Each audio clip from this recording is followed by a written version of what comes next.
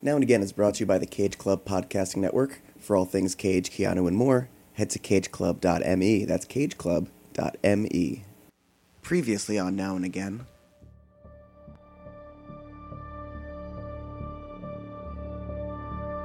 Everything on the radio was about my pain. It's okay to like something. It's also okay to not like something. It is absolutely. Like, that's cool. If the Backstreet Boys were Fonzie and Sync was a new and improved Chachi. Parents need to do that kind of thing. You know, my parents did not want to go see the Spice Girls. Let me start that story. I'd imagine. BuzzFeed 20th anniversary, hey, Hanson's MMMBop isn't what you really think it's about articles. Like, who could possibly give a shit? Fuck this guy. Fuck this song.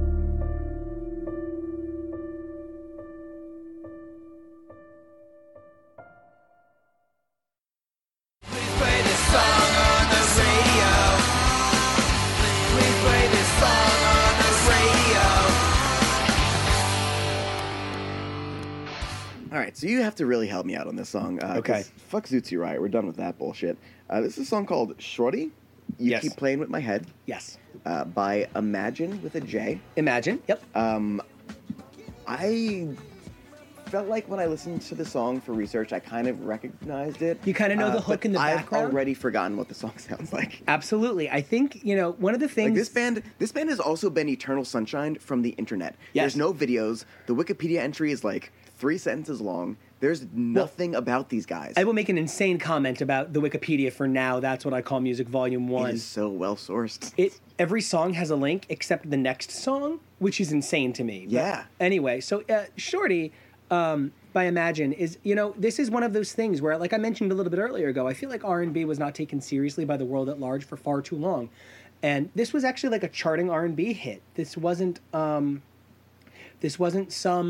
Oh, I just remembered how it goes now. Sorry, I missed the chorus.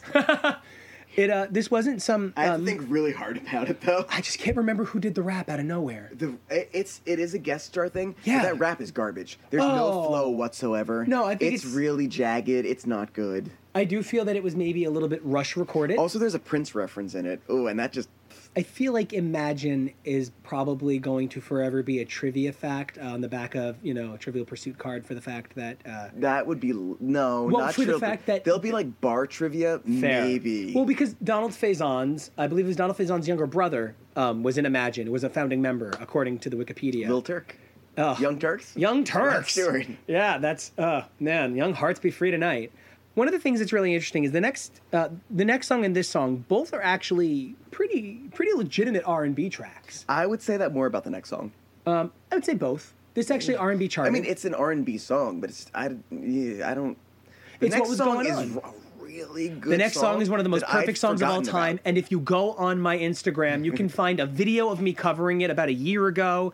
It's on acoustic guitar. I'm really emotional during it. I thought I had a really good day, like facially, so I was really eager to get on camera, and I wanted to do a song I really love. I actually don't have more to say, really, on Shorty. Yeah, Imagine's got nothing. But this next song, Brian McKnight's Anytime, is one of the most... beyond the fact that it's a perfect performance. Well, fellow white as fuck listeners, like, I am so white. Can't remember why we... I can't help it. Do I ever cross your mind anytime? Just saying that without singing. Like, now you know that song. Wake up, yeah. reaching out for me. Oh, You know that song. You do. know this song. You can see Brian McKnight looking so fucking hot in that video. Every R&B song at the time was someone moping around like a really new architecture-style house.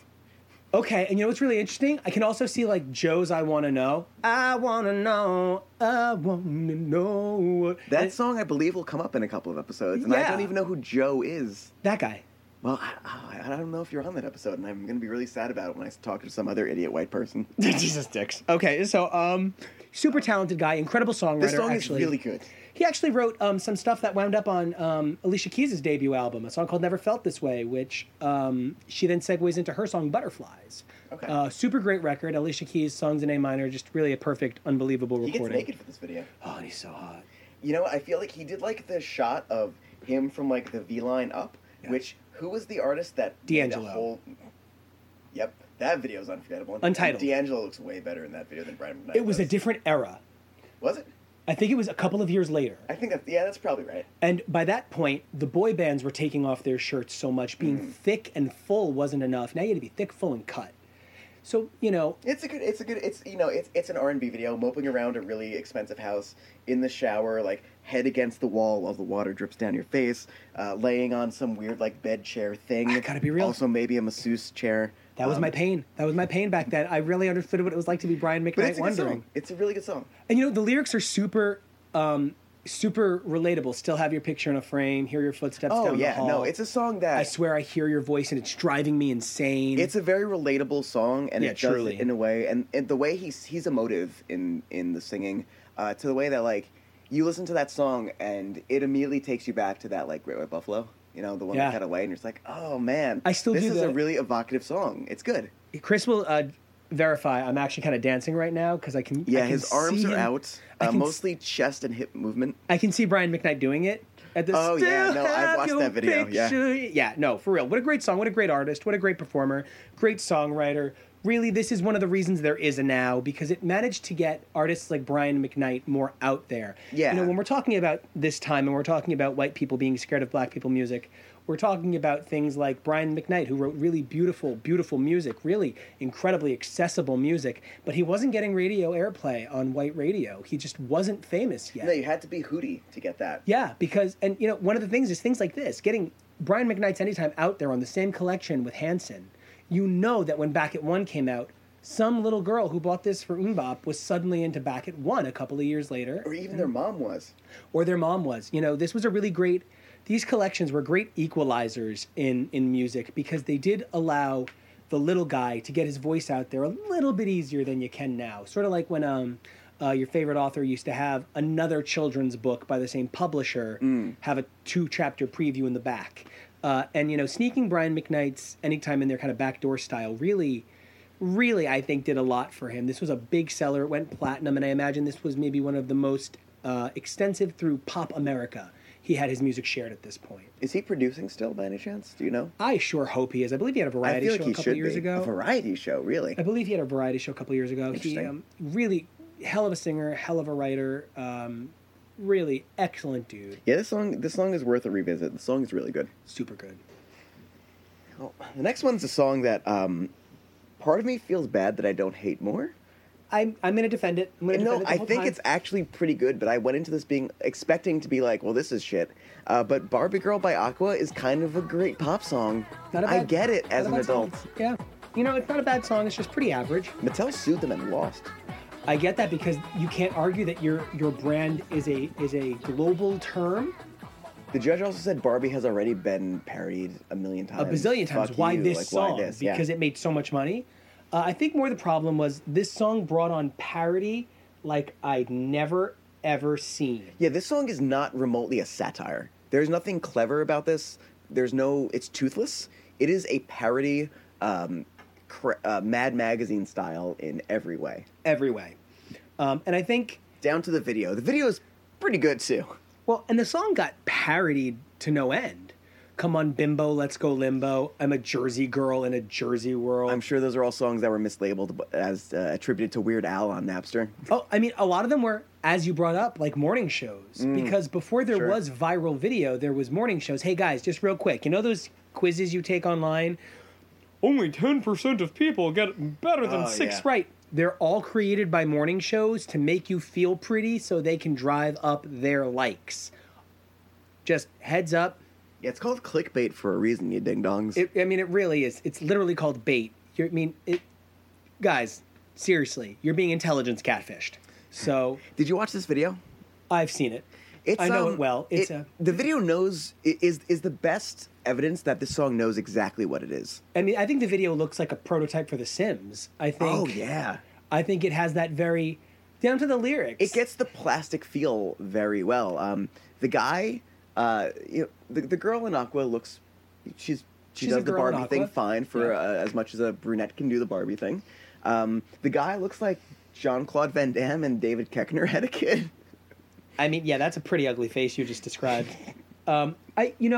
Here's the other thing. There was a period of time where every woman was considered somehow incomplete if she didn't have a man echoing her every statement in a song.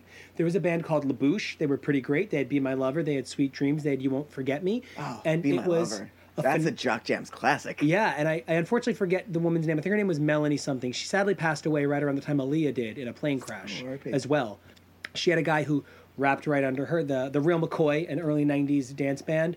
I used to always say if you thought a song was by Ace of Base and it wasn't, It was probably by the Real McCoy. Exactly. They had a rapper always rapping really low You would be underneath. my lover, baby, Yeah, be my it was lover. impossible for a woman to own herself in music, it would seem, without a man having to somehow say, yeah, it's okay, listen, I'm going to back her up with my version of things, and I'm going to support you. Because she talks about herself, and she talks about how she has all of these... Because the song is actually really brilliant. She talks about herself, I'm this, I'm that, my life is this, and then he comes in and tells her what she's going to think and do Yes. and feel. He instructs her. So even if it's not a true satire of how women are Barbie dolls in music, even when they're the star. There's a straight up line that it's not like it's like if you want me to, I'll blow you right now. Yeah. And, not literally that. It's slightly more tactfully done. It didn't have to be censored. It's like I'll do whatever you please. I can act like a star. I can beg on my knees. Like we know what that's about. We are not saying that he wants her to show that she could have a really great part in Les Mis. Yeah. He is much more, Oh yeah, and he plays that. Come on, Barbie, let's go. Yeah, it's lascivious. It is. He's definitely not a Ken, though. He's called the Ken. Right. Ken would be douchier, but not seedier. Ken would talk like this. Exactly. Not like like Max this. Headroom almost. Yeah. Yeah. And so I think in a lot of ways, Barbie Girl by Aquasari is not. It's not the piece of garbage that it is. No, it's worth revisiting. I think video form especially. I think the Like video. it's good parody. It again, don't mistake it for satire. It's not trying to say anything really. I hate the phrase "it is what it is," but this is a great example of something that is what it is. It is what it is. It's a pop song. You can read into it. You don't have to read into it. There's something there. There isn't something there. But at the end of the day, it is yeah. Yeah, like the song, but you probably don't.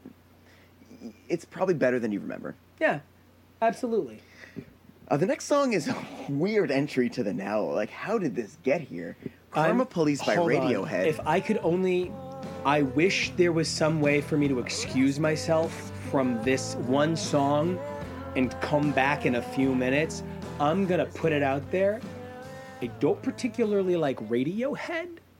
I think they're okay. Yeah, I've never gotten the Pitchfork Media 10.0 every album. Here's 1,000 pretentious words on this band. However, I dig everything Bjork's ever done. So you can't go by me. I'm crazy. I really like the song, though I'm probably like basic as fuck because I think this is one of the best Radiohead songs ever. Yeah, I don't like this. I think Kid don't is great. Creep. Like, obviously, yeah. like, duh, it's a good album. We all know that. Amnesiac is fine. Yeah, like, okay, but like, Pablo Honey is fine. they didn't reinvent the wheel. No, and for the record, no Ahead of their offense, time, sure, a little bit. for real, ahead of their time, sure. It's sort of the way I feel about Muse. You guys are great. I just don't think you're the greatest band in the world. Yeah, I mean, I think Radiohead coming before that gives them a little bit more of claim to that. Well, but I mean, like, the Talking Heads. Like, I mean, Well, sure. there have been people who are vastly ahead of their time making brilliant competitive music for decades. Honestly, I wasn't jizzing myself over this new album that they just put out. I thought it was good. I forgot they did one. Like, Radiohead is a good band to me. They're not transcendent, like No. a lot of people love to believe they are. I don't agree. That said, I think Karma Police is really good. I don't know what it's doing on here in between Barbie Girl and I Will Buy You a New Life. Like, I think what? it's because one of the things that what really They're British. Is this another like our label from the across the Atlantic thing? I don't know. I think this might have just been another case of like Brian McKnight getting something out there, circulating something in. Of all the Radiohead singles, I would put this in the I can listen to it pile with Creep. I think they're at their best when they're stripped down. I think Okay. you can write a really great, powerful song. Absolutely. I think they're kind of sniffing their own farts a little bit. I think they've gotten into the mystique of Radiohead that people have built up for them. Like, I think they're a fine band, and if you're the kind of person that loves them, good. Like, they're a good band to be in love with. Yeah. As we'll see later, there's a lot to dissect about Radiohead, and they're great musicians, but they're not. I need a good hook in a song. I'm a real basic motherfucker. I need a good hook and to be able to relate to it, and I don't want to have to puzzle out your lyrics. And you don't have anything I can really sing to, and that's a problem for me. Now, I'm about to say that's it. Calm Please is great. Kid A, great. Yes, I know. I'm aware that it's all really, really, really good. It's just it's not something I'm personally ever going to put on. Yeah, it's not my jam. Yeah. You know, I really dig Tori Amos, who is the queen of unintelligible lyrics and shrieking for no reason and moaning against the piano bench and then just kind of punching some random keys. I mean, nothing that she has ever done in her entire career has been random, but I think it's just kind of a maudlin song, and it just sort of comes in kind of whiny. Karma police. Like, it just... Why, you sang that like you were doing an impression of Amanda Palmer, okay. who I'm sure has covered Radiohead a bunch. You know, I'm a big Neil Gaiman fan from way back. I know. I'm Tori Amos and Neil Gaiman. There's another connection. Yeah. Super good friends. Drink, right?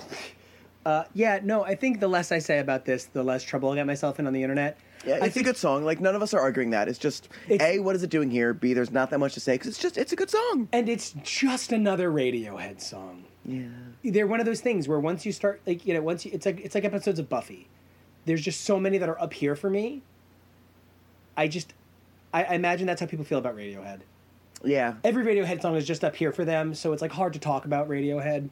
Yeah, like when people make fun of those, I get why people like Radiohead, but I also get why people make fun of those like really pretentious, and that's a word that I hate, but like this is a great example of it. Those pretentious like Pitchfork 10.0 perfect album reviews, like no. Yeah. No, I'm not on board with that either.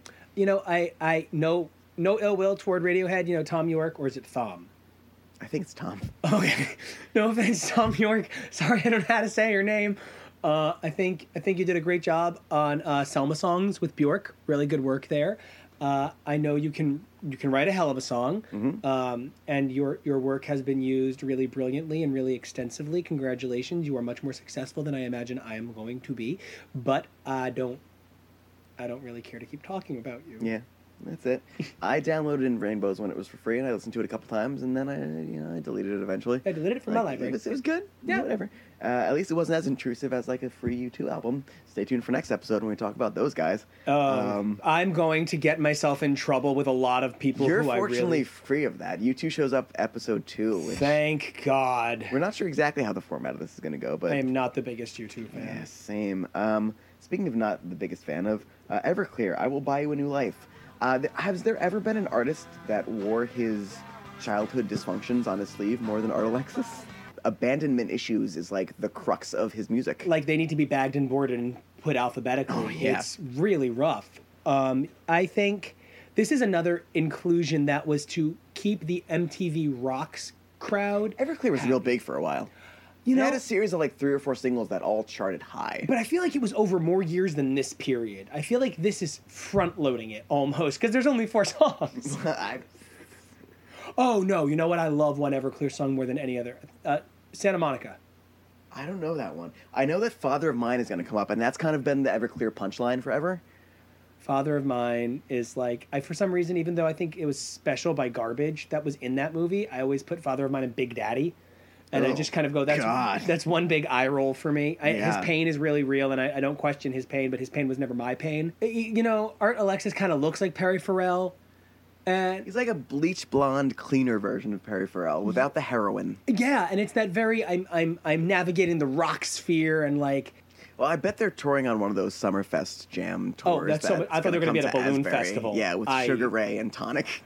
The song is really average, and it's really. Yeah. It's on here because you do good-natured things like give your friend Art a place on the compilation album because he had a tough time with his daddy. There's a really grody, like, nice guy, fedora tipping milady undercurrent to the song where it's like there's a whole verse where he talks about like, you know, remember that guy and that other guy? I'll buy you a new life. Like, he talks about, like, we'll wipe out all your shit. Tabula rasa for you. Yeah. Yeah. And there's something gross about that. The whole video, he's doing a lot of face acting in I was this going to say, video. and it's got like a really face like. Well, it's because the whole video is supposed to be him at a woman's door who is looking out her peephole, deciding whether or not to let him in. Obviously, the answer is no. There's never been, well, not in the video, but there's never been a good conversation that's taken place through a locked door. Yeah, I just think it. I think it's one of those songs that's like, it's like Christmas shoes. Oh, yeah. I think very few songs are like Christmas shoes. I think he thought it was a lovely message, but ultimately, it's a little bit. I'm going to steal you from everyone you've ever known. Yeah, it's gross. It's a little gross. That's the most anyone's ever spoken on a podcast about Everclear. Well, this is going to be the Everclear podcast then, because we've got a few of his coming up. The next song is like the car commercial anthem. Okay, I have to defend this. Lenny Kravitz. I mean, the guy, he's one of those people who I think is more famous for being famous than is particularly still involved with new creations going into music. Yeah, I mean, I don't know where he came from, and I don't know where he's gone, but there was a period of time, and now has a bunch of Lenny Kravitz songs that I didn't know existed. Oh, and there's so many. I mean, he I think, if I'm not mistaken, he started with Are You Gonna Go My Way? I think so. Let Love Rule. This and his cover of American Woman. I think there was a very brief time when America loved Lenny Kravitz. Before the scarves got too big. And, you know, and now his daughter's awesome. I love her. Zoe? Yeah. Where have I seen her? She was Angel Salvatore in X-Men First Class. The chick with the wings. Okay. And I can't think of the other movie she was in that I've seen. I don't see a lot of movies. I'm the worst about movies. But you only see Spice World when you're like, 12. I see Spice World and I see every Marvel Comics movie because I'm a giant nerd. Zoe Kravitz is a thing. I can't place her. And she's really good friends with Jennifer Lawrence.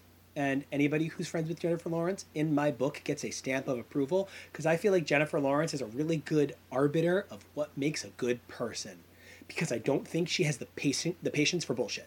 She does seem like someone who's very bullshit-free, yeah. So I kind of think if Jennifer Lawrence likes someone, they're a good person. And you could probably trust them to take your photo with their camera, with your camera, and not run off with your camera. Yeah. I feel like if that's the Jennifer Lawrence stamp of approval, trustworthiness.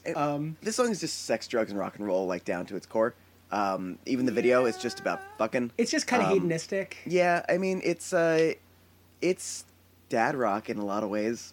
I really enjoyed. There was an Entertainment Week, and I have to be real. There was like an Entertainment Weekly article from like 2001, maybe 2002, and it was a really funny thing. And it was like Lenny Kravitz, whose songs either sound just like American Woman, see Fly Away, or are American Woman, see his cover of American Woman. That's pretty good. I think he's an unbelievably talented dude. I think the guy can play guitar like the guy can literally play guitar like. He can act too. Yeah, Hunger Games. Yeah, he was terrific. I forgot he was in those, and he's terrific. I've only seen the first one, and I don't like it. But him and Elizabeth Banks and Woody Harrelson make that movie. They do. Well, and Jennifer Lawrence, and I think she's at her weakest in that movie. Actually, I agree. Not to turn this into a movie podcast, but I don't think she's ever been better than Winter's Bone. Well, no, yeah, okay, that's for goddamn. That's a tour de force performance. That is a real Tour de France. Tour de Kentucky, actually.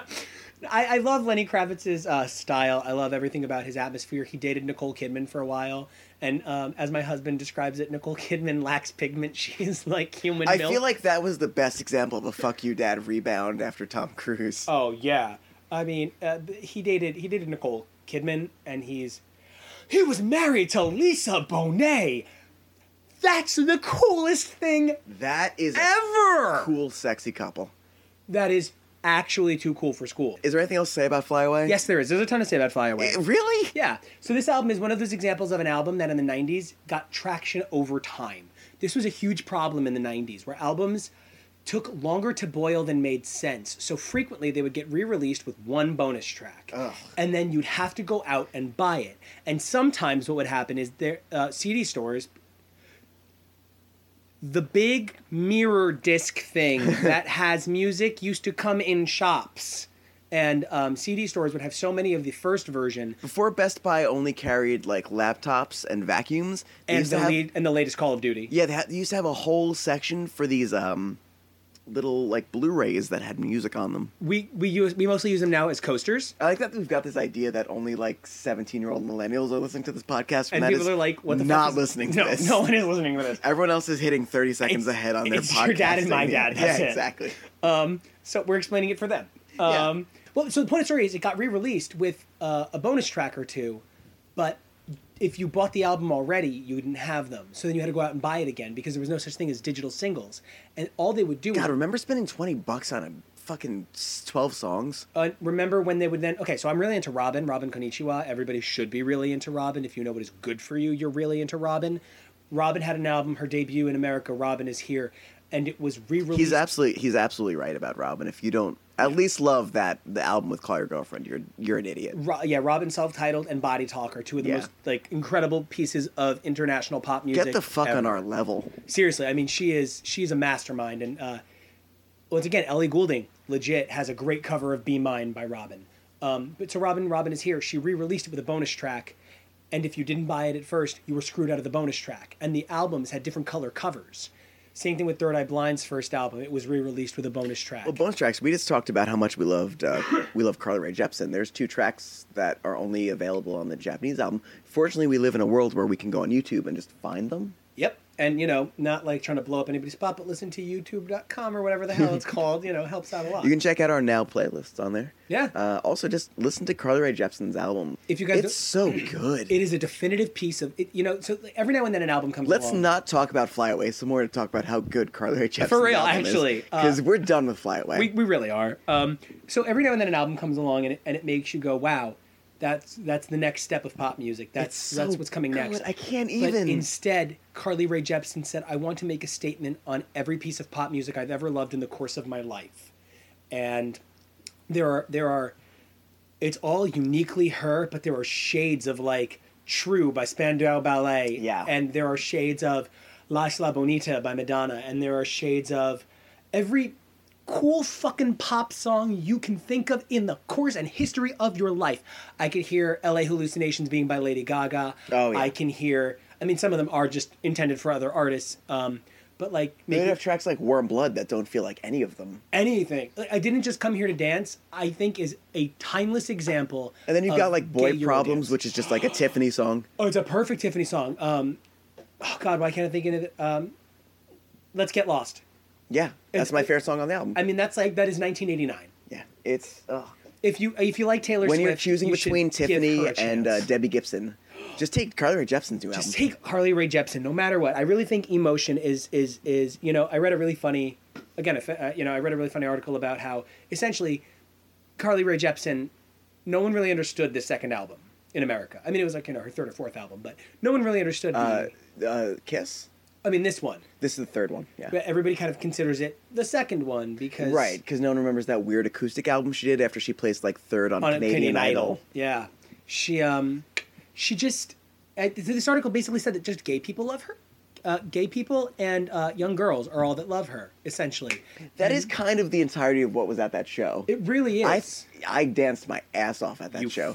I was so hammered. Screamed every word. I got super drunk and danced my ass off in front of like mostly like children who were there with very confused parents who remembered Call Me Maybe. Yeah, all of we saw her out on Long Island, so we were walking into something in the first place. But for real, if there was a Now, I wish I could pick what was on Now, whatever the hell number they're on this moment, and it would just be Emotion by Carly Rae Jepsen. Ludicrous that Only I Really Like You was a single. Yeah. Someone fucked up so, and everyone knows this by this point, but I hope by now she's fired her management because it's 100%. offensive to me, who has never been in the music industry. Why was 1989 so big and Emotion not? When Emotion is, in my opinion, a more significant contribution to the state of pop music. Absolutely. I think Emotion has a lot to say about the dexterity of this songwriter, about the ability of a single woman to put herself in dozens of ideas and modes. You go from Making the Most of the Night to Let's Get Lost over one track, and it's like, what? How? The songs are so different and so good and so pop and so 80s, and you can do the 80s sound. The 80s feel is very different than the vibe. 80s sound. And retro wave is not the same as what this album is doing. and this album captures what it feels like. Just start with "Run Away with Me," and if you aren't hooked from that instant sax, God, that guitar sax riff, is so good. I just want to dance to it now. if you're taking one thing from this podcast about music from 1998, it should be that you should go out and buy "Emotion" by Carly Rae Jepsen. It's probably the best pop album in the last 15 years. I would not even hesitate to agree. Yeah, it's so good. It is startlingly good. Anyway, Lenny Kravitz' Fly Away is a song that exists. Sex and Candy by Marcy Playground is also a song that exists. Sex and Candy by Marcy. The closing track on Now Volume 1, which is a weird decision. Okay. I don't like the song. I didn't like the song then when I had bad opinions as a child. But I don't think that bad opinion, I think it's a good opinion that I still think the song is shit. Evidently, the guy was doing it with his girl. Wait. Let's take that to Wikipedia. Because can I tell you what I believe the story is, and you can correct me? Yes. He was doing it with his girlfriend, and her roommate walked in. Yes. And she said, "I smell sex and candy." Well, I've got a little bit more detail here. Oh shit! It I makes love him learning. sound even douchier. Oh god. Where did I get the sex and candy part from? Well, I was dating a girl, and she was going to Bryn Mawr College, and it's where my dad teaches. Is that actually how you pronounce that? I don't know. And I was probably 17 or something like that, and she was like 18. I always liked the older girls. But we were in her dorm room, and her roommate came in, and she saw us there, and she was like, "Oh, it smells like sex and candy in here." And I always remembered that, and that was back in the late 80s. Yeah, shit that didn't happen. Yeah, so here's what happened. I wrote this song because I heard a really cool phrase. By the way, I just want to make it clear. I lost my virginity at least by 17. I was dating this girl. No, she doesn't go to this high school. Like, she's totally older. She's totally in college. I don't want to, make it a big deal, but she actually goes to the Sorbonne. So, this is even a bad humble brag, because if I can be real, God, yeah. if you're 17 and you're doing it with your 18-year-old girlfriend at her college, because you're 17, man, that means you're dating the weird girl in college. Right? And her roommate walks in, and you're not so distracted going, "I'm in an 18-year-old!" Then you are doing something wrong. I'm sorry. It's a bad song. It is. Okay, so if you don't know the song, it starts kind of like... Okay, I have a problem with... I didn't mention one of my problems with Everclear, is that I don't like that he speaks the lyrics pretty much the entire time. And this guy's kind of like... Yeah, that's a good hanging point. Around this is even worse, yeah. Downtown by myself, and I've had Fastball and Harvey much Danger at least had the time. courtesy to sing their lyrics. At least had courtesy to sing their nonsense. Radiohead, that's one thing you gotta give. Tom York Ah, yeah. blows his voice out. It's gotta be, because I mean... Oh, that bridge of Creep? Holy shit! From us who are like Radiohead okayists, like, that bridge of Creep is great. The guy can sing Me Under the Table any minute of any day. I would like to be clear, if the guy from Marcy Playground tried to anything me under the table, I would run and grab an adult. I really hate this song. It's that, like, we were talking about how, like, this was the end of, like, the goodwill that grunge built up, but this is the worst of that, like, we'll still let you on the radio because of grunge kind of sound. I went to a lot of Lilith Fair.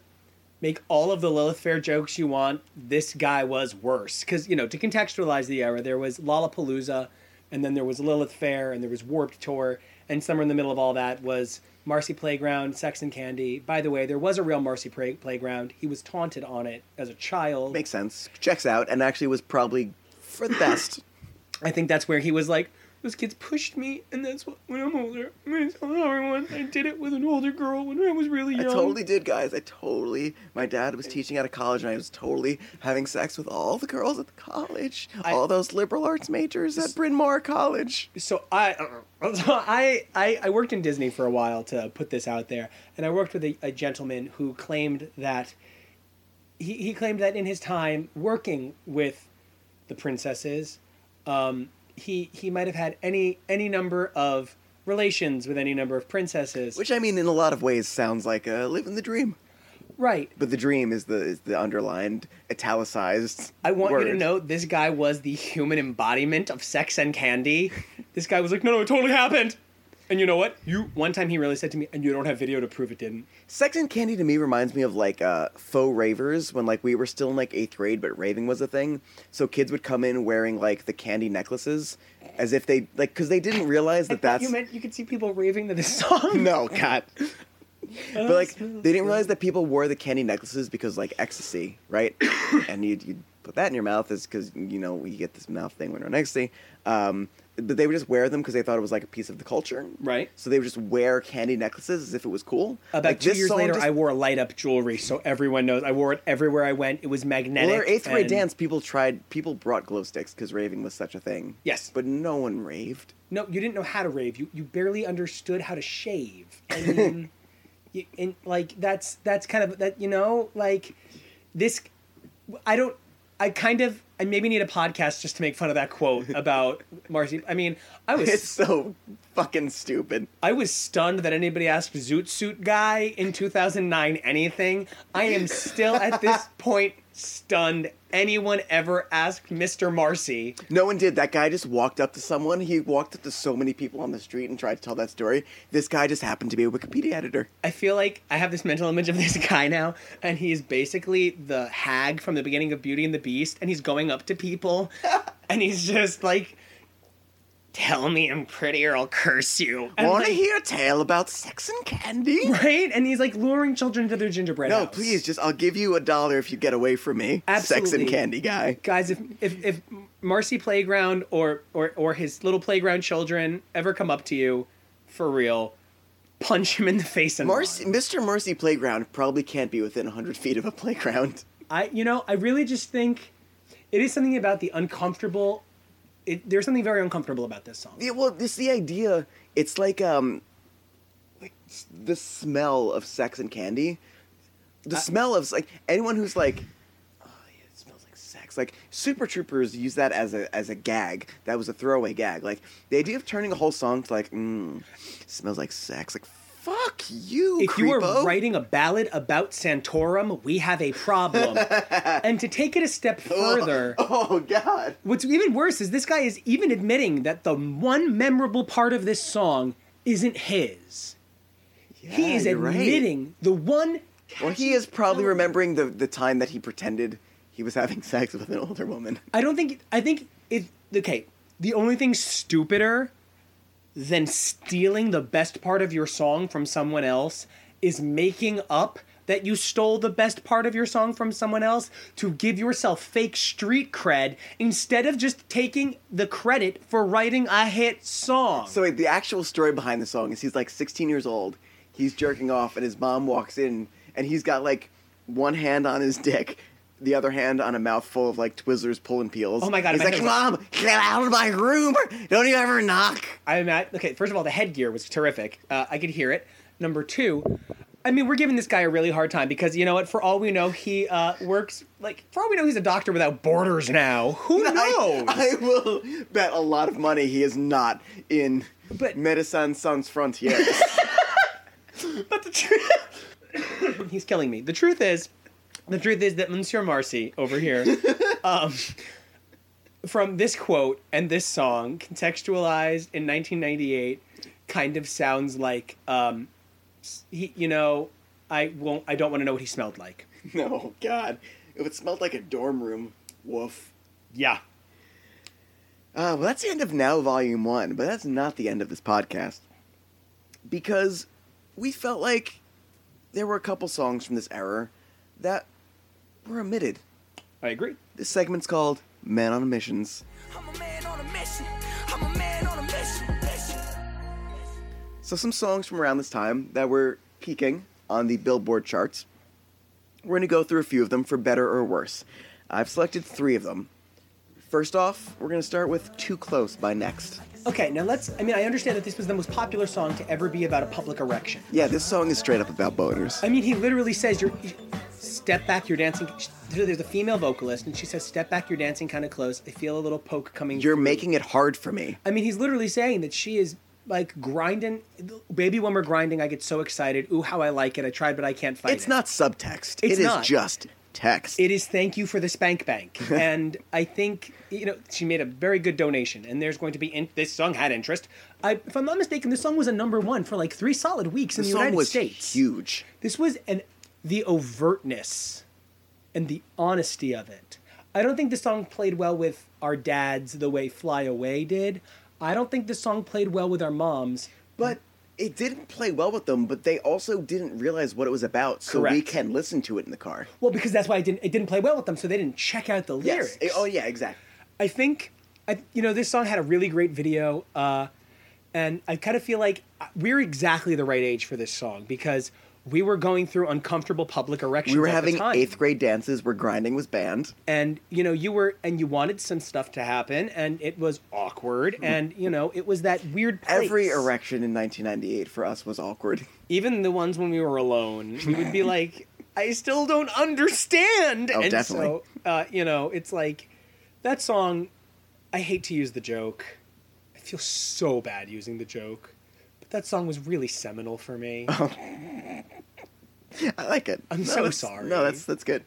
But it was a big deal. It was an actual big deal. And it's a really good song. It's actually an incredibly well-constructed song. It's sung really well. It's performed really well. The harmonies don't feel... There's a lot of, like, boy band stuff where, like, okay, we're on the 3rd outro chorus. We're going to sing it again, and then someone's going to come in the background, like, holding their ear and, like, sing the key line in, like, a different... I like the way you move. It works in the song. And what's really funny is, like, on that exact topic, and I was really dying to bring it up earlier during the Backstreet Boys, but I kept going too far off topic on the songs themselves, and I kept being like, let's talk about the artist as a whole.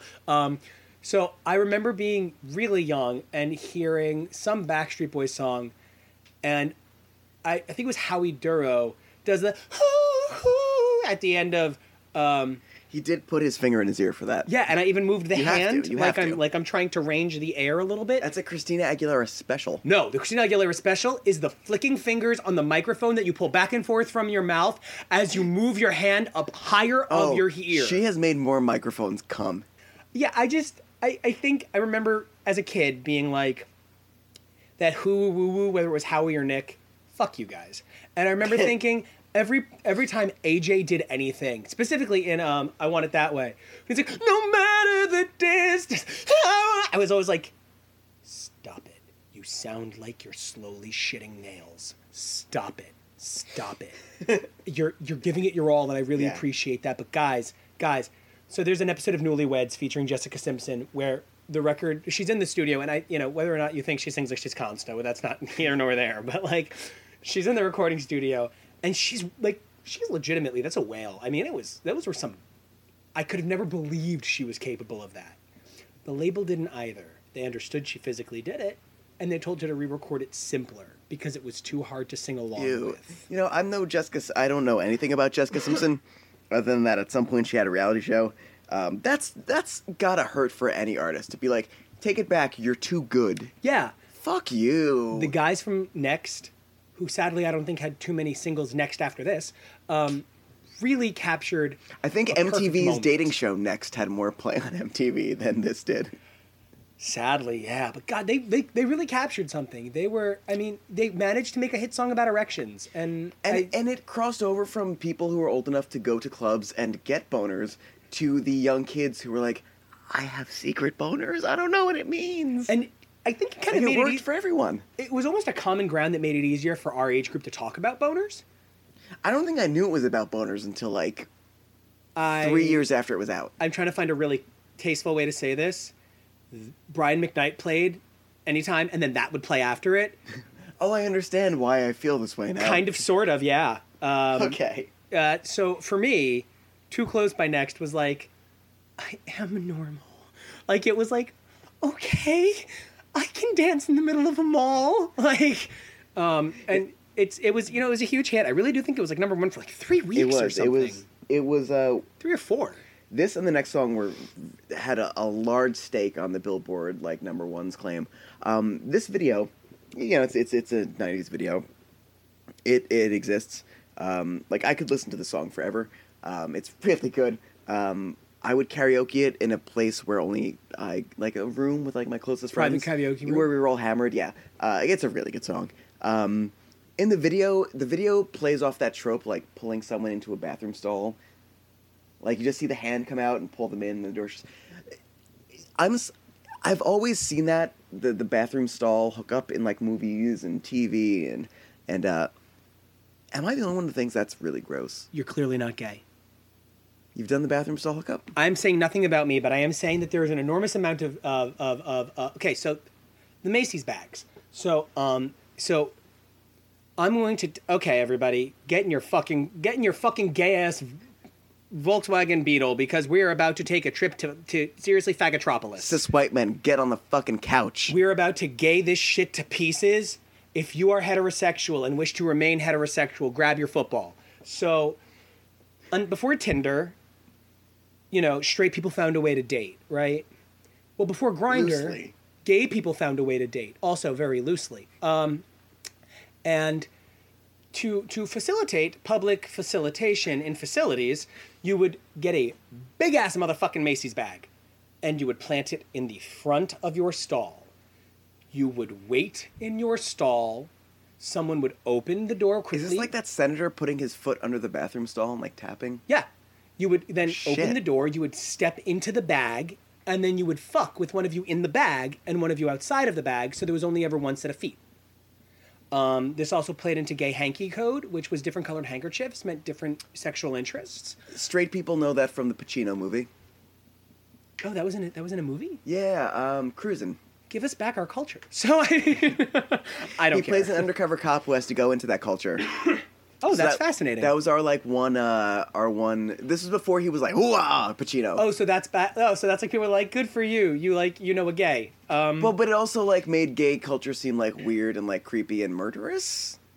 It didn't do much for it. Reality is that I understand that my this gentleman was best man at my wedding. I understand that my good buddy here is like, bathroom sex is kind of gross, but I'm like, that's where gay babies come from. So I understand what you're saying, but that's straight people have missionary, and in Faggotropolis there are bathrooms. So well, consider me fucking corrected. On the other hand, this video was very straight. Yeah, it was very straight. Well, because it played out like a fantasy. Yeah, Guy I guess and that girls is a locker fantasy room. for straight men. Is like not me. I'm barely straight, man. You're heterosexual, but I don't think you're straight. Yeah. Anyway, Too Close, great song. The Great Boy song. Is Mine by Brandy and Monica. It's the best song. Sorry, I got really excited. I actually was disappointed. This song actually was not as good as I remembered. Well, Please tell me how I'm wrong, because I see it on your face. I want to be real with you for 2 seconds.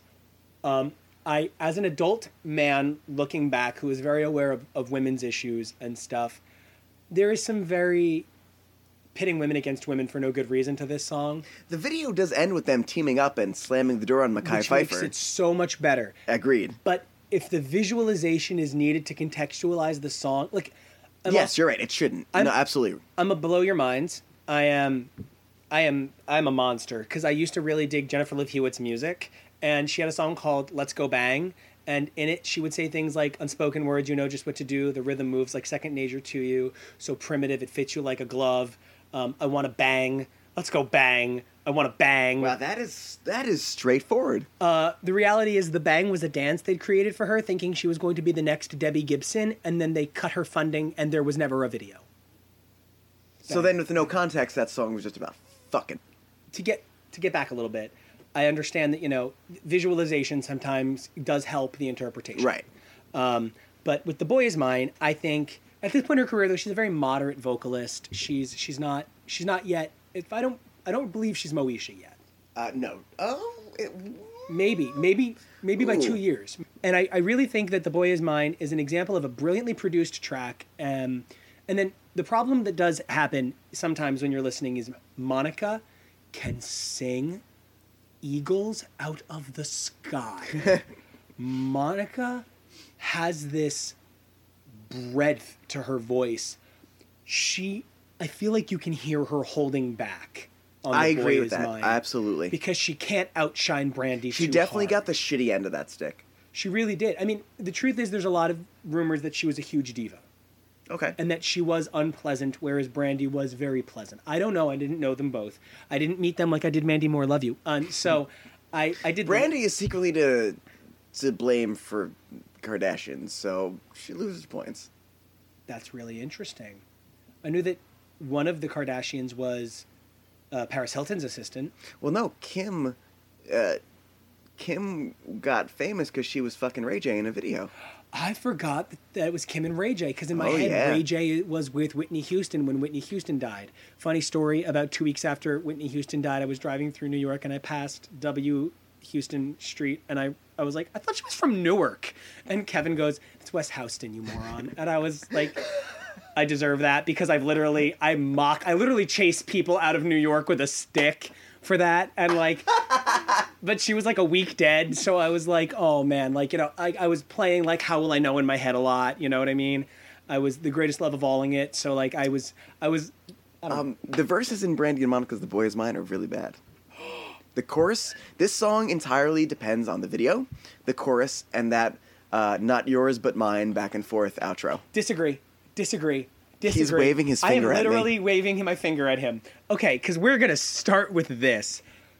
Everything about the performance of the song, I think some of Brandy's work in this is like Janet Jackson used to get really mixed down into her vocals. It was really hard to pick her out of her early music sometimes.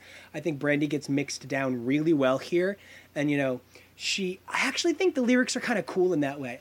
I think it's time we get this straight, sit and talk face to face. I actually think, and then... You were talking about unintelligible lyrics. There's so much crammed into a short amount of time. Nothing comes through in those verses. I'm thinking about that. And see, one of the things I think about is I actually think about how clear it comes off. Isn't it? When will you get the picture? You're the past, I'm the future. Okay, so think about like the first two verses though, because there's like think 5 it's verses. time we get this straight. Sit in dark face. Oh, I can do the whole thing. I bet you do them in alternating voices. I do them in alternating voices. I also do "The Girl Is Mine" by Michael Jackson and Paul McCartney in alternating voices. Well, this is the unofficial sequel to that. I mean, this is the unofficial sequel to that in every way. This is Birdemic to the Room. These things belong together. It's the Girl Is Mine was Aliens, and this was Prometheus. Oh, now you're touching me where it feels good. I actually think that The Boy Is Mine has one other thing really smart going for it. It introduced strings as a musical element to set the mood for our generation. Was Bittersweet Symphony before this? Bittersweet Symphony was a rock song. Oh, okay. Well, yes. I feel like this was pop. Okay. And it set an atmosphere. Mm-hmm. And then you kind of think about a lot of Monica's later music. No one thinks about a lot of Monica's later music. Oh my God, the album with The Boy Is Mine with the First Night and shit, and her cover of Right Here Waiting for You. Oh my God. She has a cover of that. And it's I'm actually interested in hearing that. It's like better than the original. I don't like the original. I think it's a good song. Something interesting is that this song gets broken up on the Billboard Top 100 as by being by Brandy and Monica and by being Brandy with Monica, which means it most likely sold as a duo single and then as a Correct. Brandy album. It was duo single, Brandy album, Monica album in that order. Interesting. Because Brandy was the bigger deal. By that Of point, course. Monica had I only think she had- was Moesha by now. Yeah, and by that point, Monica was only Miss Thang. That was her debut Okay. album, and she Never was really able to mainstream-wise follow up from this. I think She was always the also For ran You in The I Boy Will. Is Mine. She was the Ted Cruz to For You I Will from Brandy's. Space Jam.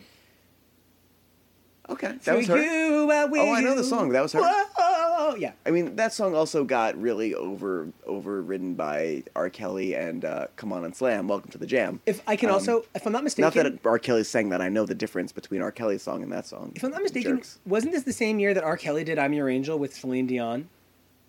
The year of this now. I think it was like the end of the year. I don't know, but R. Kelly will pop up a lot, and R. Kelly, I don't give a shit about what he has done in his life. The man is a monster of a songwriter who understands everything that builds. Well, a hit here's the song. thing: as my main co-host on this podcast is, I've decided that we're not ever going to cover a Chris Brown song when we get to like Now 30. That is fascinating, and I appreciate it. But at the same time, I'm struggling with the idea that we're gonna probably cover the R. Kelly songs. Okay, so I'm a big Aaliyah fan. There's something that feels better about R. Kelly, but I don't know if that should be correct. Yeah, that's what I was about to say. I'm a big Aaliyah fan, and he definitely married her when she was like 15. Yeah. And then, I mean, Dave Chappelle. I want to piss on you. It's hard to let that go. But the guy can write a killer song. I mean, Ignition is one of the greatest American songs ever written. I actually love Be Careful that he did. I forget the artist he did it with. I can't think of her first name, but like the man can write a story song. The man wrote 30 volumes of a story song. I actually really love all of Trapped in the Closet. I actually don't think it ever gets bad. I think it just gets better. I think I've only heard 10. Oh, I think it's like an hour and a half at this point, and I've definitely. I think it's a Lord of the Rings movie at this point. I need extended edition. I need the midquels. I need like trapped on my way to the bathroom and like stuff and pulled out his Beretta. I can't believe it's a man. Like I actually really love Trapped in the Closet. The guy can really write. The guy is a monster songwriter. Anyway, back to The Boy Is Mine. He's basically our Shakespeare. You know, I don't see nothing wrong with a little bump and grind. So. Neither did Shakespeare. And Ignition, the remix to Ignition. Well, that came first. Yeah. He wrote the line, this is the remix to Ignition, and then realized, I guess I have to go write Ignition. And it was a piece of shit that never really got released. But the remix to Ignition is incredible. But I would like to point out, for every I Believe I Can Fly, I Am Your Angel, remix to Ignition, for every one of those, there is a Feeling on Your Booty. Ooh, yeah. Which ends with him going, boo-hoo-tee. I even like the song he did with Gaga, Do What You Want. Oh, yeah. I forgot about that. And I love his work with Mariah Carey on Bet You Gonna Know. I think that shit is incredible, to harken back to Memoirs of an Imperfect Angel for a minute. I think the guy... I think the guy is a great songwriter, but I understand your hesitation. Back to The Boy Is Mine, though. But this thing, we are going to cover R. Kelly. We should. He's really a significant... People are going to tweet at us, #problematic. Yeah. The fact that we don't cover Chris Brown, because fuck that guy. Yeah. I think there's just something... I don't know what it is. I guess maybe those pictures that I've seen of Rihanna's face versus like... And I think it's realer to us. I just don't know what it is. I think it's realer to us because... It's also that Chris Brown consistently proves himself to be a massive piece of shit, whereas R. Kelly he hasn't been in the news for 15 years, so... Aaliyah got out and got, hey guys, if you have not listened to Aaliyah's One in a Million as an album, you need to go back and listen to some of the most important work Missy Elliott and Timbaland have ever done. I swear to God, there is barely a bad Aaliyah song, period. Yeah, I feel like people only remember Try Again will come up in a couple episodes. And that's really great. I feel like most people just know Are You That Somebody, but there's a lot of good Aaliyah stuff. I mean, for real. You can even start with Age Ain't Nothing But a Number, but it's not my favorite, but she's really... Anyway, R. Kelly basically discovered her, and I kind of give him a little bit of... not a great situation for her. She had to have her marriage annulled at 16 or 17, but...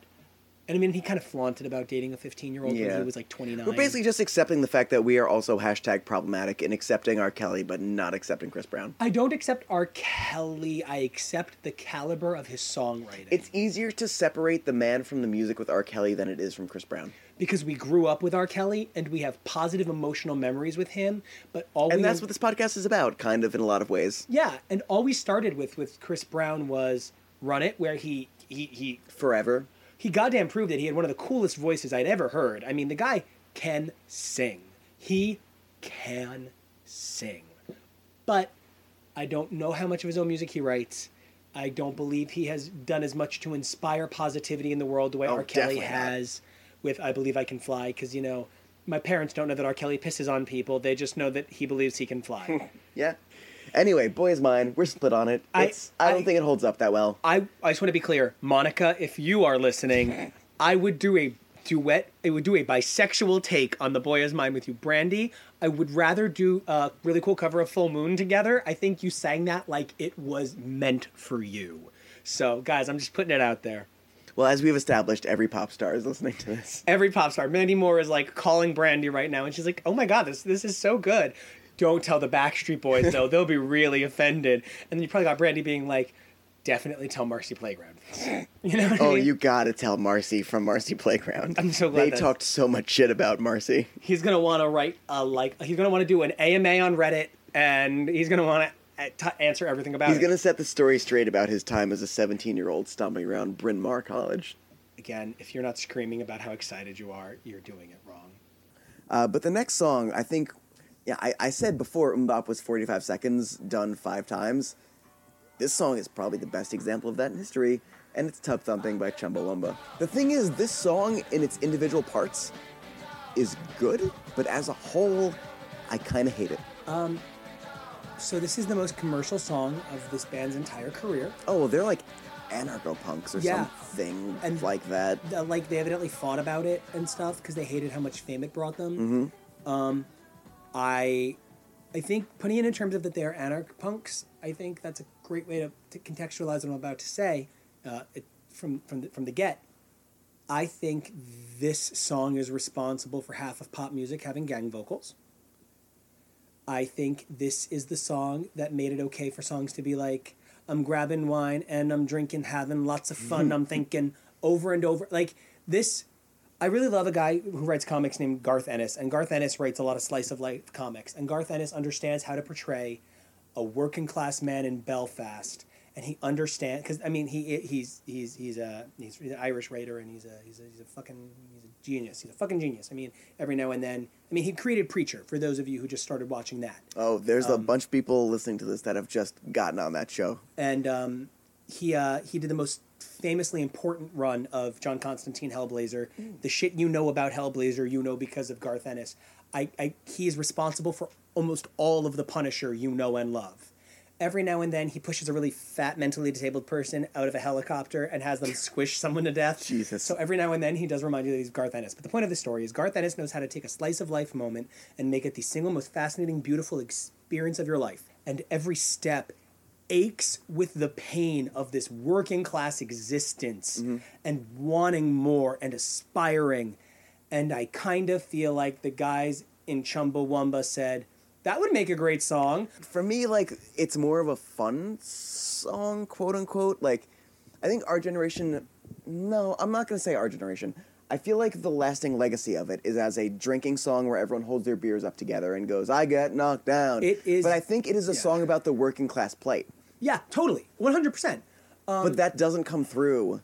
I actually think society it does. has not let it come through. It comes through in the song, but time has not let it come through. Oh, Danny Boy, don't cry for Right. me, next door neighbor. Yeah. I actually think they do a good job. You know that line, don't cry for me, next door neighbor. It took me until yesterday to know what she says after don't cry for me.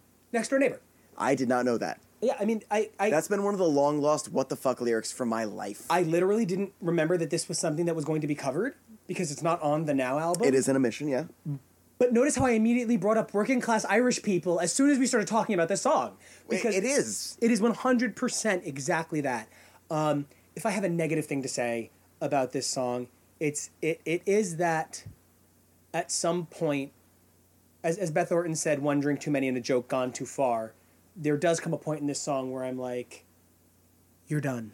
Oh, they're done very... By the time the sax solo comes in, you're kind of... Or trumpet solo, I guess, you're kind of done. So, I mean, even there's universal elements of this song that last forever.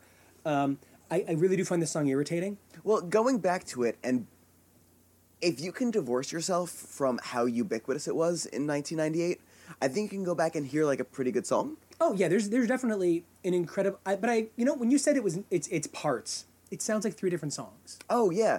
The, I drink a whiskey drink, I drink, does not sound like the same song as the Oh Danny Boy part. No. It doesn't sound like the same song as I Get Knocked Down part. You're totally right. This is 3 separate songs that Yeah. they rolled together for the hit. I mean, and it is only about 45 seconds, 50 seconds of song that they just do 3 or 4 times. Really? And no one needs that. With like really minor lyric changes here and there.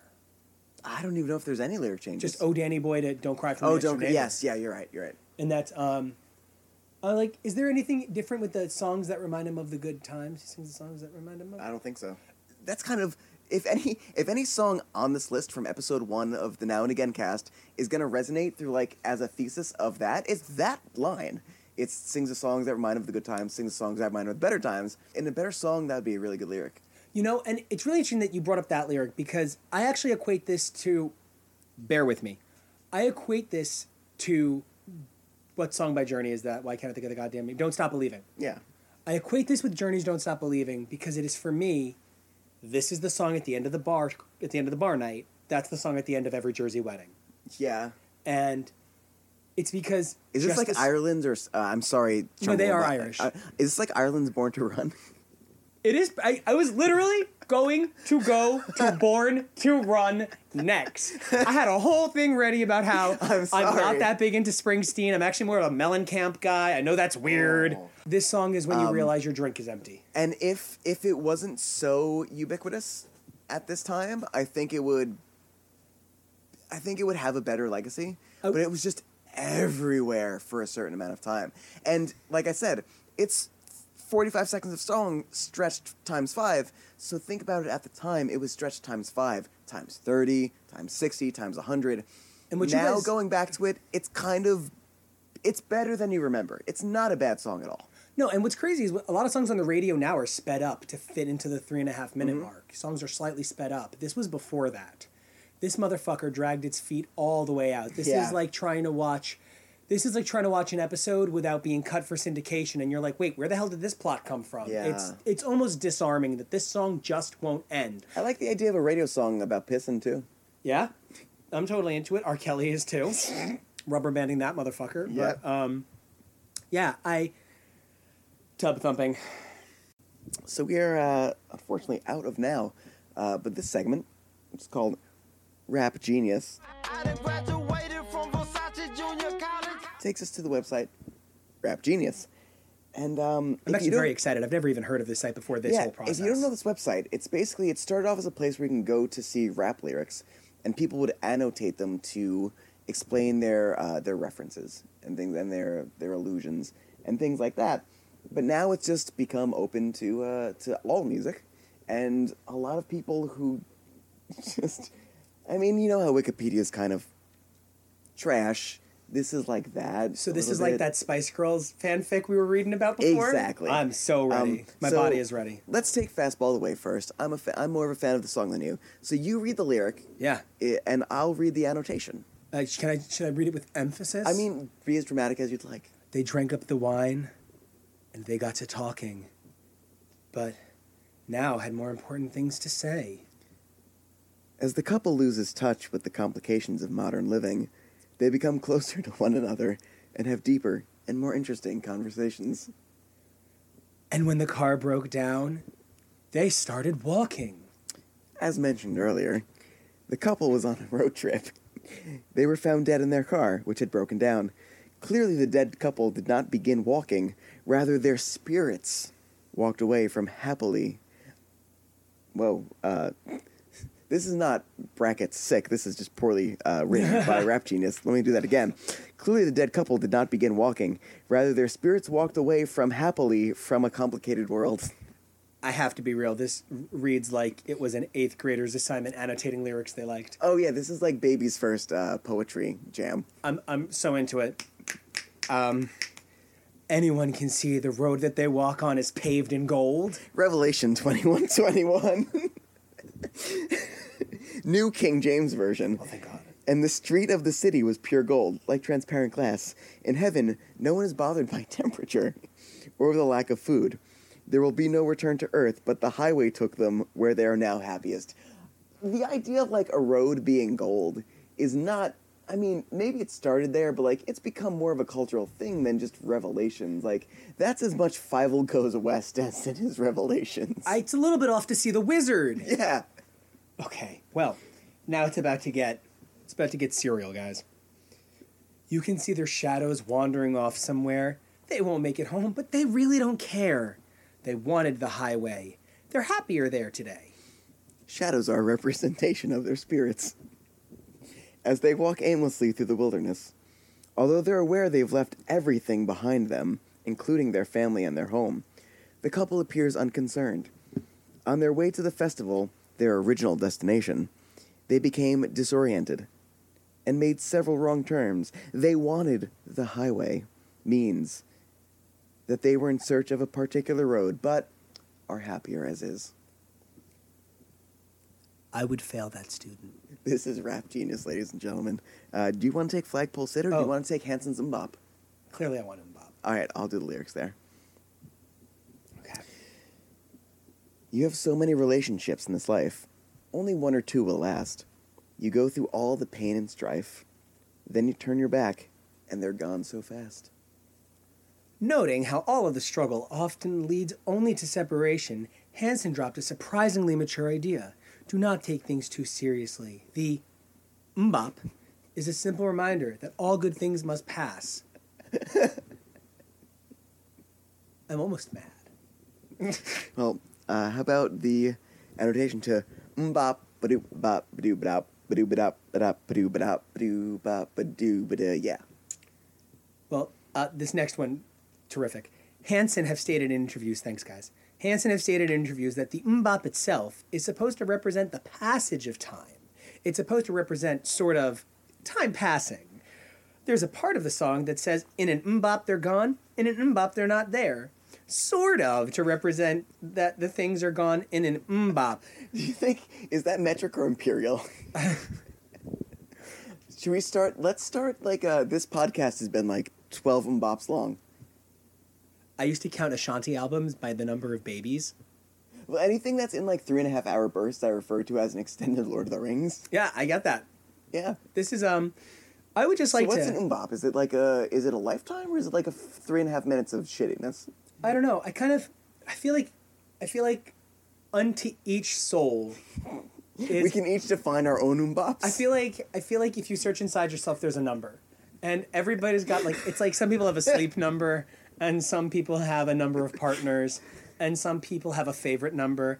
And for the rest of us, we have an internal mbop gauge. And we just get the meter reader to come to our house, and we just have them check the gauge, and they say... just so you know, you're at 7 kilobops. And kilobops. we try to keep people at 3 kilobops. Anything longer is too much bop. There's a scientist pipetting millibops somewhere. He's actually, he is quite seriously just counting the bops of his life. I bop, you bop, we bop, she bop. Abe Vigoda lived so many megabops. He lived so many megabops. Many bops ago in a galaxy far, far away. But inside of all of us, yeah, there is a bop number. You want to read the lyrics to Flagpole Sitta? Oh, I sure do. Fingertips have memories. Mine can't forget the curves of your body. Fingertips have memories is a play on muscle memory. Since he touched their body, he still remembers what it feels like. No, it's a play on memories. It's memories, you asshole. It's memories. Okay. That's an interesting line. Do you think that you have muscle memory to ex-lovers? No, I think you have synaptic memory to ex-lovers. I think you have muscle memory to remember how to make a G chord. I feel like, yeah, I've been with some dudes and I'm yeah, I remember this is what his back felt like. But I'm not muscle memory of my hands contouring to exactly the shape of his shoulder blades. I'm no, that's just fucking memory. Going back, changing my review, Flagpole said as Flagpole shitty. Okay. So when I feel a bit naughty, I run up the flagpole and see who salutes, but no one ever does. Ooh, Flagpole Sitta. He runs up the flagpole and sits there. I'm pushing my glasses on my farther up my nose for this explanation.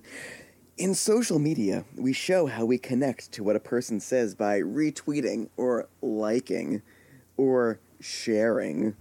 In this case, he runs his opinion up the flagpole to show the world, but no one salutes. In other context, Sean might be referring to... this person's on a first-name basis with the lead singer of this band. Hey, a lot of these people have been very...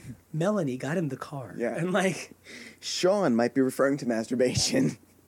For example, and when I feel a bit naughty means when he gets sexual feelings and run it up the flagpole or running his hand up and down his shaft. Number one, there is no less sexual term for a penis than shaft. Nope. That's number one. Number two...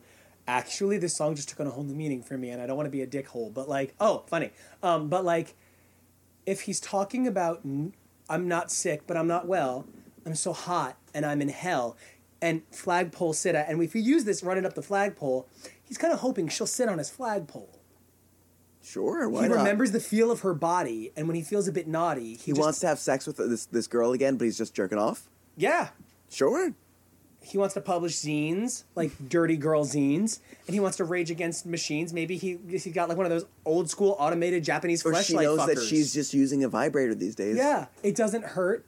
He wants to pierce his tongue.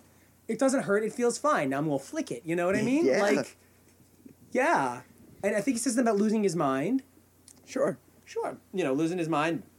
Head stuff. I think it's there. I think there's a reading of this. Just finish this off. I don't want to. I see what's coming. They cut off my legs. Now I'm an amputee.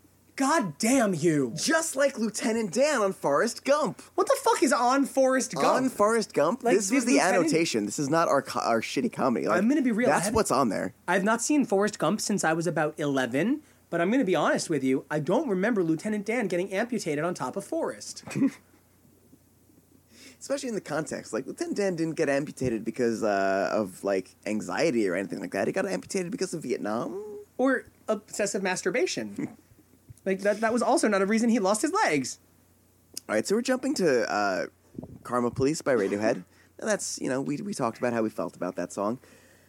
So this is kind of a combination of the citation needed and Rap Genius.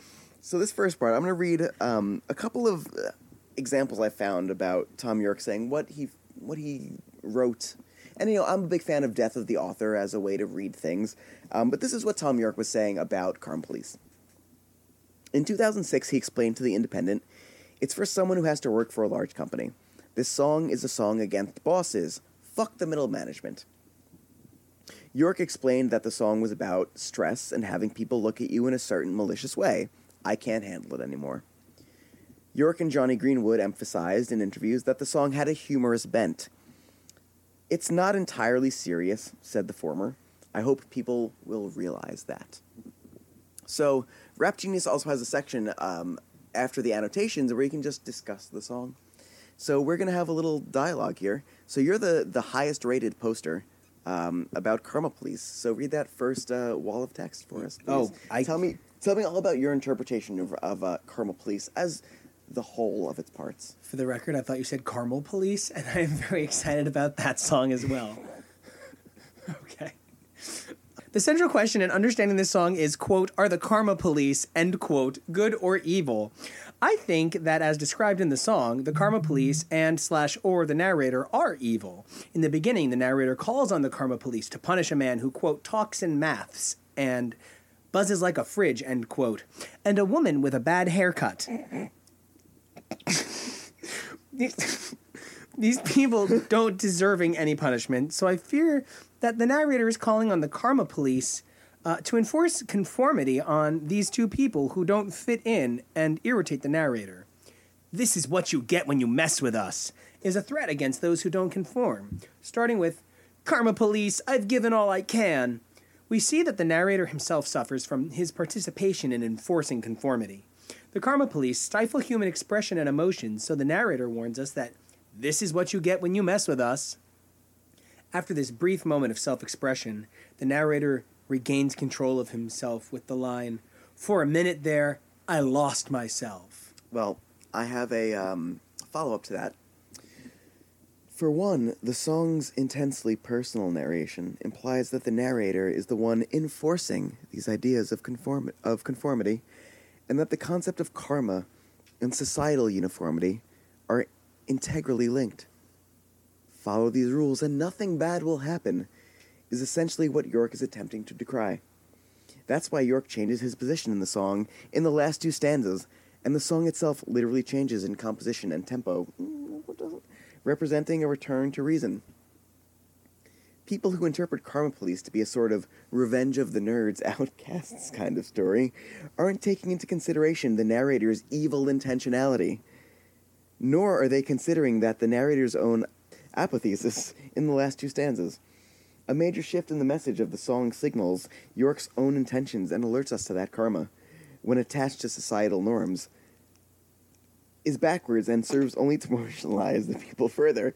An ironic jab at the utility of the police force is also made by referring to karma, an originally neutral concept, as the Karma Police, both of which have gained a rather negative connotation in various instances in the...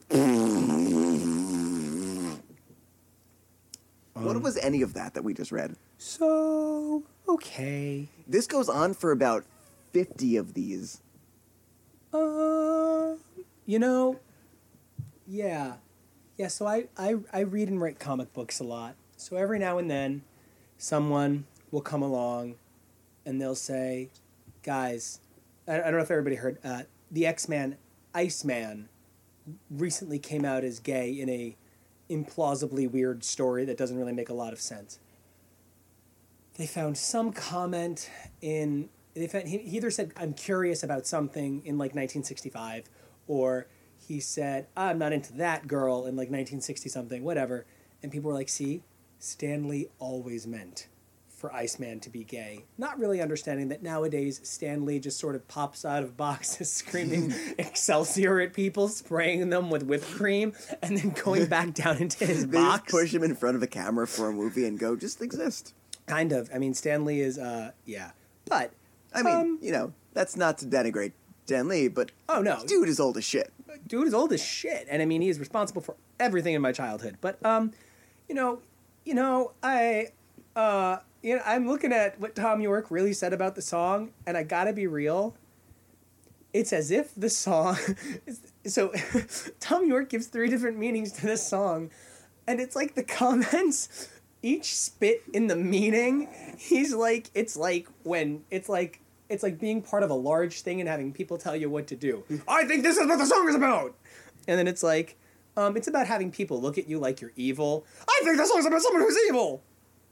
And then he's like... It goes real off the rails. And then he's like, just don't take it too seriously, guys. And everybody's like, this song is so serial. I love the person who compares it to Revenge of the Nerds. Yeah. I saw Outcasts and was really hoping that people would think that there was an Outcast cover. Because I would absolutely listen to that. Karma Police are coming for you, Andre 3000. I can add Karma Police. Like, I mean, it would be super cool. And then you'd have Big Boy in the background going, yo, the Karma Police are coming. Like, it would be, I'd love that. Get Tori Alames on here. That would be the hottest song. Guys, I know you're part of the secret celebrity cult that listens to us, because in the hours we've been recording this, it's clearly become very famous. But Outkast, if you're listening, now that's what I would call music. You need to cover Karma Police. Mm-hmm. Get on it call him Thom Yorkie. That is what he prefers. When you get like a really cute dog. Thom Yorkie. Oh my god. All right, can you read the last lyrics to Lenny Kravitz Fly Away? Oh, of course. Let's go and see the stars, the Milky Way, or even Mars. At first glance, Kravitz appears to reference destinations that gradually get farther away from the last one. Stars, the Milky Way, Mars. You'd think he was naming them by size. When you name things in a list, you typically name them from least to greatest. Here, it's the other way around. He's naming them from greatest to least. Also, Mars is part of the Milky Way. Naming Mars in this list is a little redundant, but it happens to work for the song. Still, someone needs to apply some Bill Nye stat before this guy decides to fly. Okay, so hyperliteral poster. Let's have a quick conversation about how you probably don't get most jokes. Okay, number one, I think it sounds more like he's talking about candy. Milky Way, let's go have a Mars bar. Yeah. This is Sex and Candy all over again. We can go outside or we can just eat candy. I think it is really terrific that in saying basic astronomy, you're like, quick, call Bill Nye. Yeah. Of all the scientists, Stephen Hawking. I hate how he's become like the go-to for like nerds who are like, you've got this. Him and fucking Neil deGrasse. Fuck that guy.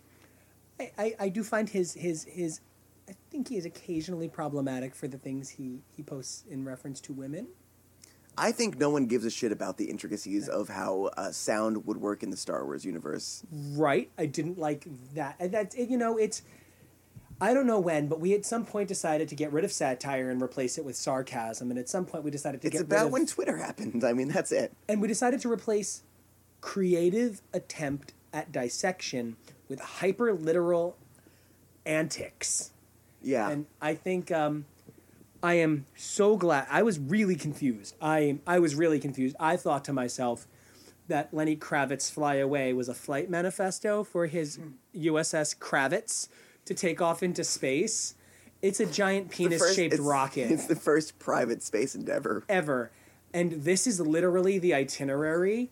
So later on when he says gonna fly away, he's actually saying they're just going to shoot off into space, going nowhere. And I am so glad this fucking dude saw the flaw in the plan and said, dude, if you want to just fly away forever and you go to the Milky Way and then back to Mars... Do you know how many light years that even is? Dude, you're Lenny? wasting your time. Because, like, Zoe could use some of that fuel money, I guess. Hyperliteral ass hat. You are hyperliteral. Yeah. And you didn't even pick an astronomer. You picked a... I mean, Bill Nye has more important things to do. He has to keep verbally sparring with Sarah Palin. You can't take him off of that to have him help Lenny Kravitz, who is very busy designing fiery dresses for Jennifer Lawrence. So... Wow, what a way to miss the whole point of fun and music, dude. This guy never had fun in his life. I mean, Yeah, you're right. You're right, dude. I mean, we live in the Milky Way, don't we? Absolutely. And so- Earth is part of it. If Mars is part of it, Earth most certainly is. Yeah, you know, and so I'm just like... Pluto, questionable. Very questionable. I mean, like, that it's not even a planet anymore. Now what is it? It's a baby. I think it's back to a planet. I thought it was like a baby dwarf or something. Like, I think there was enough, petitions maybe? I don't know. We have to get Bill Nye's stat. quick, get Bill Nye, because no one remembers where we left Pluto's planet birth certificate. We need to double check. The Now, long form Pluto birth certificate. I know we could just check his social security card, literal poster, but we want to do the illogical thing and get our hands on the long lost birth certificate. I literally am so annoyed by this post. Yeah, Rap Genius is awful, and we'll be coming back to that quite a bit. So, 1998, November, that's when this came out. Happy Turkey Day. Yeah. I'm going to ask you, I mean, it can be something that you just relate to that time. It can be something that came out at that time. It can be, you know, whatever. We're a very freeform podcast. You recommend something from that era or from that, you know, something that relates to you in that time, that space. Yeah, let's get Let's do a recommendation section. What do you got? let's get even gayer. Mariah Carey, Butterfly. She refers to it as her Nessun Dorma, and I think there is a lot to be said about that. You know, one thing that everybody forgets with Mariah Carey's incredibly high notes and her ever-growing cleavage is that she is a truly brilliant songwriter. I don't want to say much more successful as songwriters per se, but other equally successful songwriters like Jimmy Jam and Terry Lewis said when she was brought in to write with them, they were bored. They had nothing to do. She wanted to do everything and just wanted to run stuff by them. It's a really incredible album. It had an insane number of singles. Let's not forget she is still the woman with the most number ones of all time. It's something that pop always gets shit for is like, oh, you're just a pop singer. That means you don't write your own shit. It's like, no, a lot of them do. Yeah, Honey, Butterfly, My All, The Roof, Butterfly, Breakdown. We're only 2 years out from Heartbreaker NX Remix. Yeah. Which is great. I would definitely say check out Butterfly. It's a pretty significant record, and at the same time, I would also say check out for something completely unrelated. Tori Amos is from the Choir Girl Hotel. It was an electro rock album that was conceived around the idea of the sorrow she felt from her miscarriage.